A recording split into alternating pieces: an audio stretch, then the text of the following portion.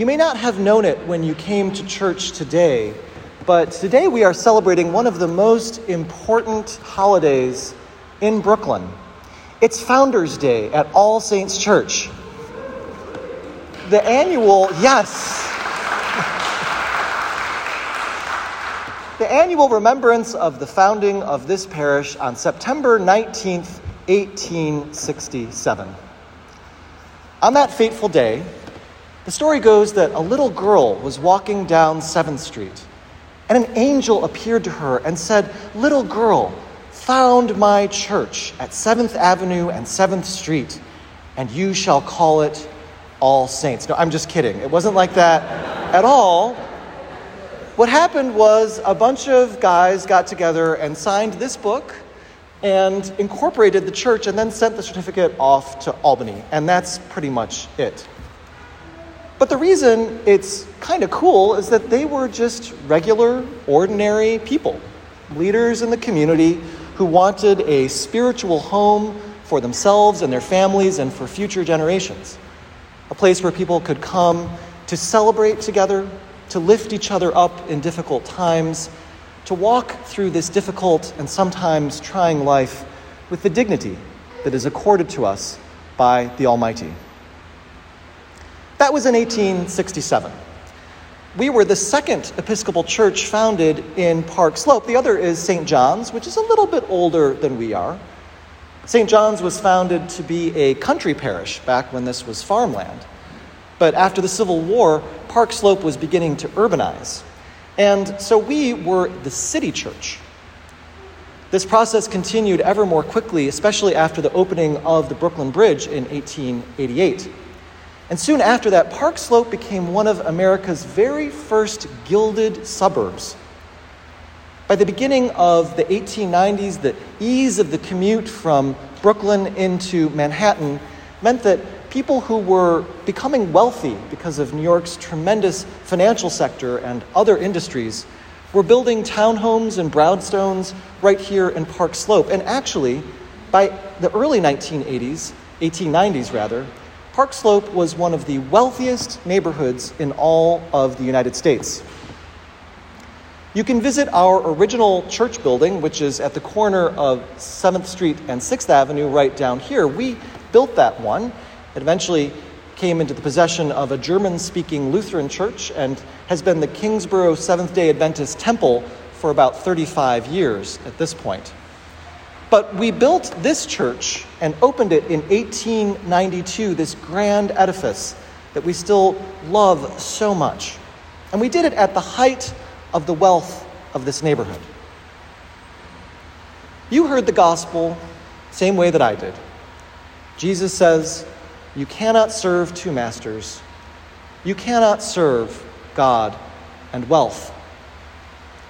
And he comes about this conclusion in kind of a strange way, telling this odd story of the steward who was dishonest with his master's wealth and then is caught. And in return, he decides to forgive the debts, an authority not given to him at all, but to forgive the debts of the creditors who he was responsible for overseeing before. It is a strange story, especially when Jesus says, gain friends through the use of dishonest wealth. But what he's getting at here is that the steward understood from the very beginning that this wealth that he was overseeing was never his.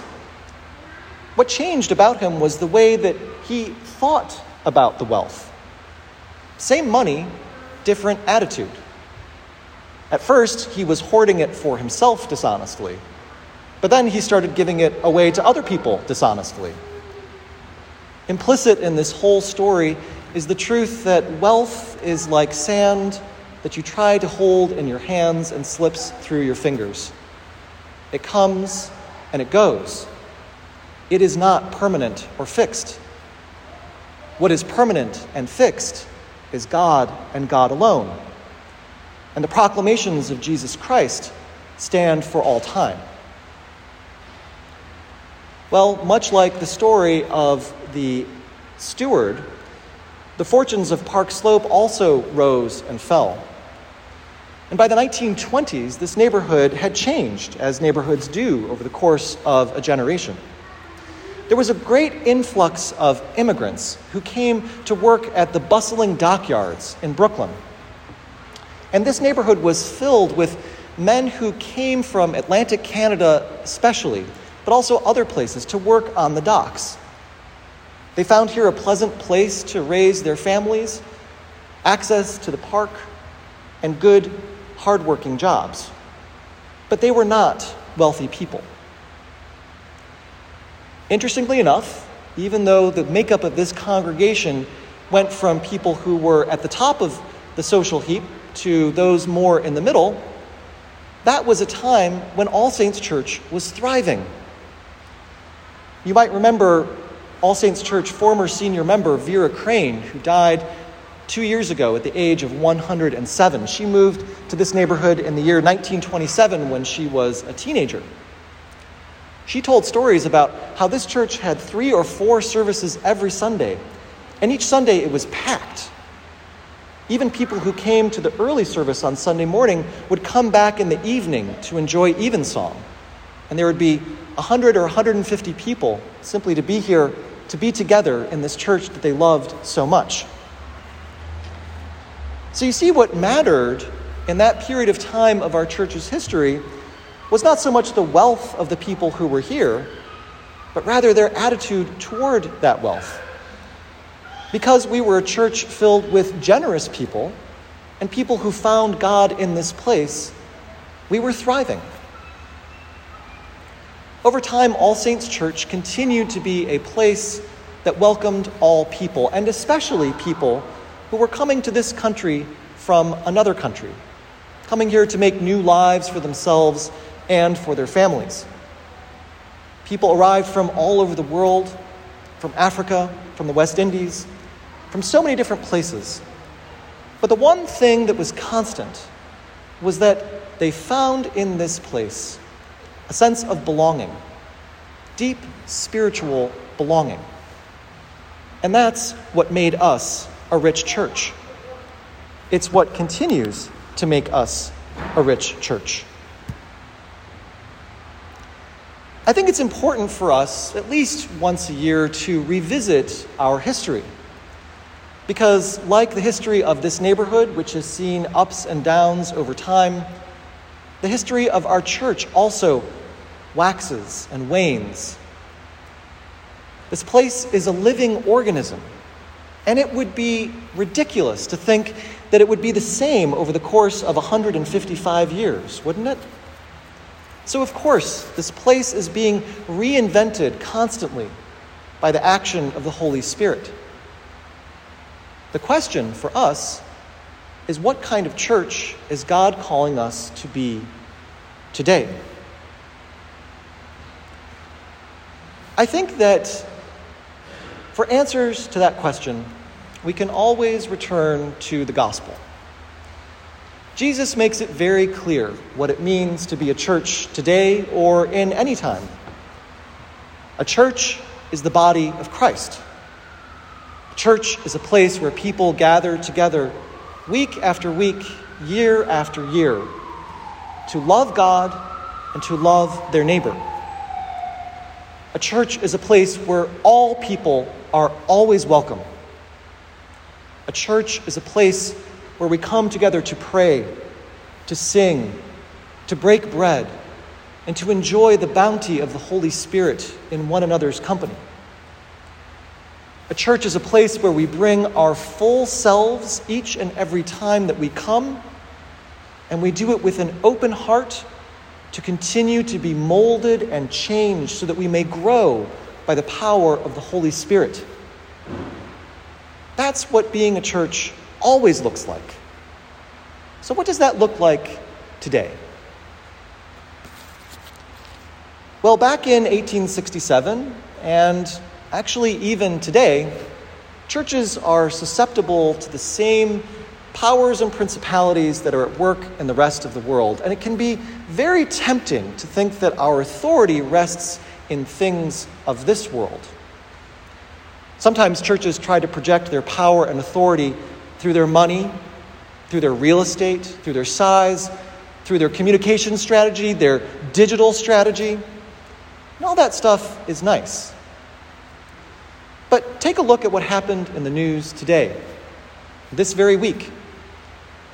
You probably saw that this week the governor of Florida sent a group of people who had arrived in the United States on a plane against their consent to Martha's Vineyard off the coast of Massachusetts.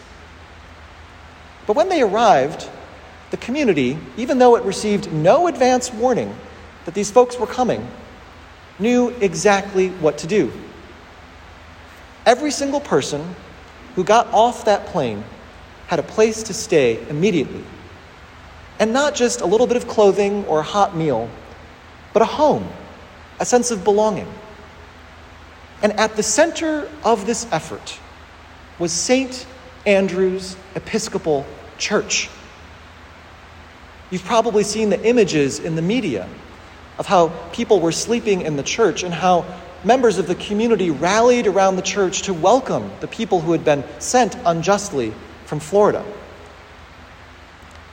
You see, what the governor of Florida didn't understand is that he also was just like that steward in the gospel story. The power and the authority, the resources given to him, even the people within his own territory, do not belong to him. He had the choice of whether to use those resources justly or unjustly. And it's pretty clear what decision he chose to make. On the other end were faithful people, steeped in the gospel, who had been practicing these values for generations upon generations. And they took those resources and made the opposite choice, choosing to use what they had in their possession to welcome people who were in need of a new home. And I would argue that that is the way that we exercise our moral and spiritual authority in the first quarter of the 21st century. So as we ponder this question about what kind of church we are to be in this day, I'd invite you to wonder what the preacher standing in this pulpit is going to say at the 200th Founders Day. What will that person say about our era of time in the year 2067, looking way back on this chaotic and bizarre period of time? Well, I can tell you this. I can tell you that that preacher will say that this was a community of love, a place where all people are welcome, and when we fail at welcoming all people, we try to return to the values of the gospel. That preacher will say that in our time, when there was an unprecedented crisis of refugees, that we organized and rallied and donated resources to make sure that there were new families being resettled and given a new home in New York City. That preacher will say that we endeavored to be the body of Christ as best we could in our own time. And I would hope that in the years to come, as we keep celebrating more and more Founders Days, that we will continue to grow in this fellowship of love, discovering new ways that the Holy Spirit is calling us to be God's church in the world. Indeed, we are stewards of resources placed into our own possession, resources that don't belong to us. Take a look at this building, this location, this place. None of it was built by anyone who is here. Like that steward, it's up to us to decide what to do with the things placed in our hands in this day. But by God's grace, we will be the church that God is calling us to be in this time and in years to come. Amen.